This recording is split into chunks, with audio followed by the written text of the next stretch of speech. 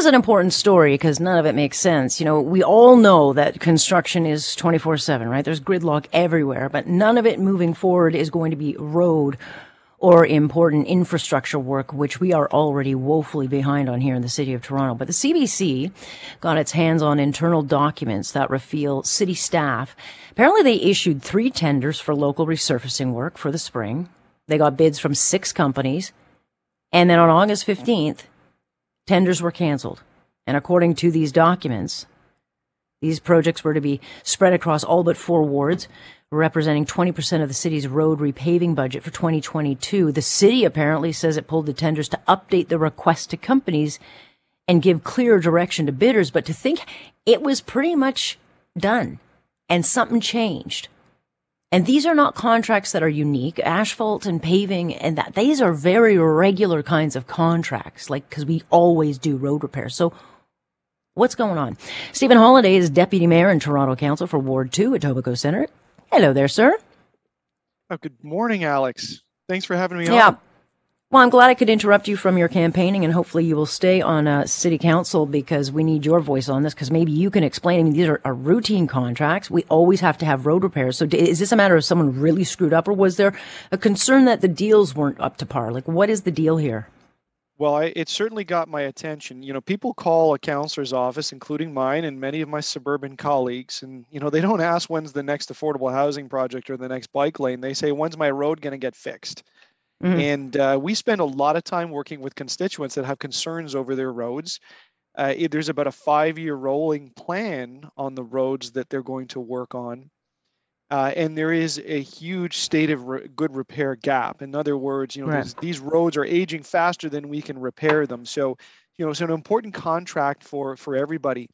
The story did surprise me, and I've started to look into some of the details on it. One thing I did learn that's helpful is that most of the roads that were contained in this contract are due next year.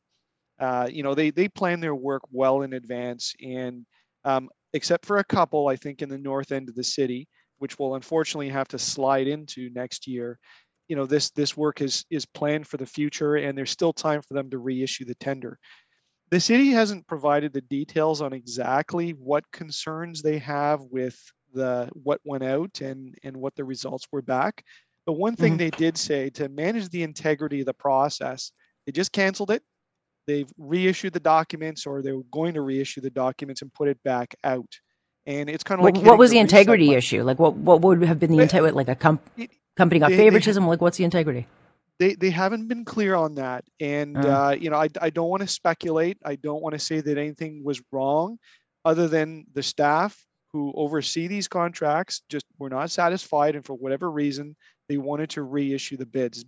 It's a big bid, and it's a big process. I would point back in 2016 and 2017, the Auditor General, you know, I sat on the audit committee, did a lot of work on paving contracts, and gave a whole bunch of recommendations to the city about improving the tendering process. So, you know, I think it has worked well, and it's been improved since all of those different recommendations came forward. And maybe we should look at this as a good thing. You know, the people are keeping an eye on this stuff. And if they weren't satisfied, and if it wasn't, you know, the most optimal for the city and the taxpayer, then they're going to do what they need to do.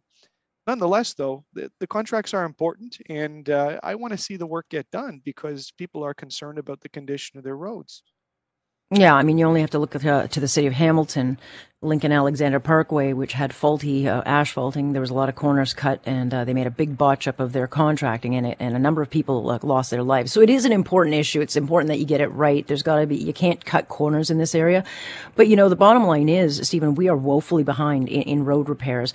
And the reality is we're going to have a lot of roads that are already hacked up, biking lanes, all these things. They're going to have to go through another winter, which is going to hack them up even more. And so I think a lot of people are going to say, all right, so what does it look like for the next season of construction? And we're going to end up having to pay more because the road's integrity will have suffered that much more damage if you don't maintain it on schedule. Yeah, that's a very valid point. I've always explained it to people, it's like a tooth, right? You want to Yeah, get that yeah, filling yeah. done before it rots out in the base, and then you need to go get a root canal, which is a lot more expensive. Plus, we also know what's going on with the economy, right? Inflation Hmm. is going up, the cost of materials is going up, the cost of labor is going up.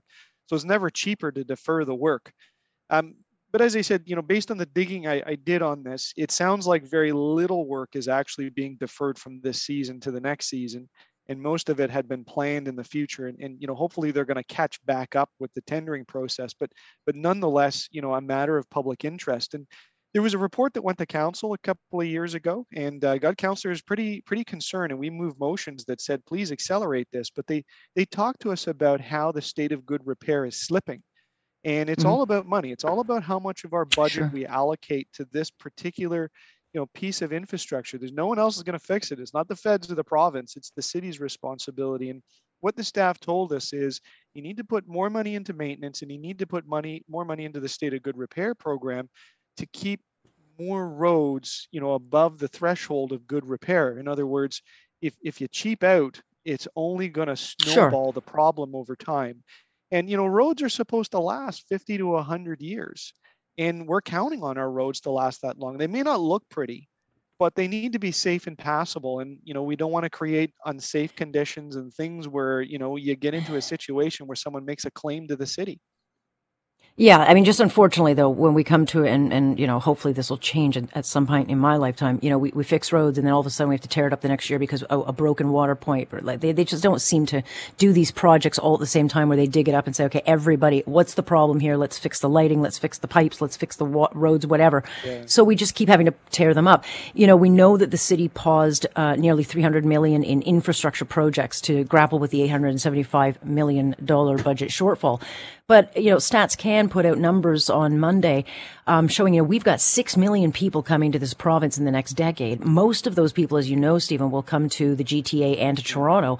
We are way behind on infrastructure. The warnings have been out that not only are we way behind with what we need for now, but we've got to be able to get this done for the people coming in. And there's just not this urgency. I'm not seeing it. Where is it? Is it on the minds of those at City Hall? Well, I think you got scattered thoughts. There's 25, 26 of us, including the mayor, with all different ideas about what's important. Some talk about housing, some talk about transit. You'll find me mostly talk about the basics, because Yeah. that's the things I hear from my constituents. We want our parks to be okay. We want swing sets for kids to play on. We want roads that are safe and passable. So you got to do the basics first. And you're right. As more people come, both development charges and taxpayers are going to fund this growth, and it's a lot of money. But the point is you need to invest every dollar wisely, and you need to focus on those services that nobody else is going to provide but the Right. city. So it's an important public policy discussion. It's something that if somebody running for council comes and knocks on your door in this election cycle, you should ask that person about what their approach is. They want to take Yeah. all that money and put it into social services or income transfer programs.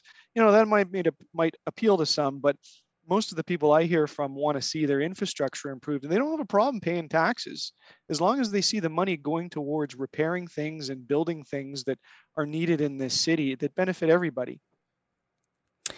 Well, I'd be happy to pay a bit more to fix that parking app that they screwed up. I got to be honest, Stephen. What a stupid mistake. We had the best parking app. It was so easy, and now I can't. No one can figure out how to use it. They keep changing it. But I guess I digress on that. Nonetheless, thank you very much, sir. Have yourself a terrific long weekend, and we'll see where this goes. And good luck with your campaigning. Thank you so much. It's great to talk to you, and you have a great weekend as well. All right, that's Stephen Holiday, Deputy Mayor, Toronto Council for Ward 2 Etobicoke Centre. Look, I'm sure we'll find out the answers. The devil is always in the detail, as I like to say, and my board op always likes to say, you say devil is in the detail a lot, right? And I say, yes, I do, because it is. Nonetheless, this is why municipal matters matter. This is why we should pay more attention to these elections. I know they're not sexy. Municipal politics is like shards of glass to my eye. It is like the one beat that if you sent me on City Hall coverage, I would literally break out into hives. But it is the most important because it is literally the level of government that hits your wallet and your life and everything that we do daily the most. And so it is important to watch the issues.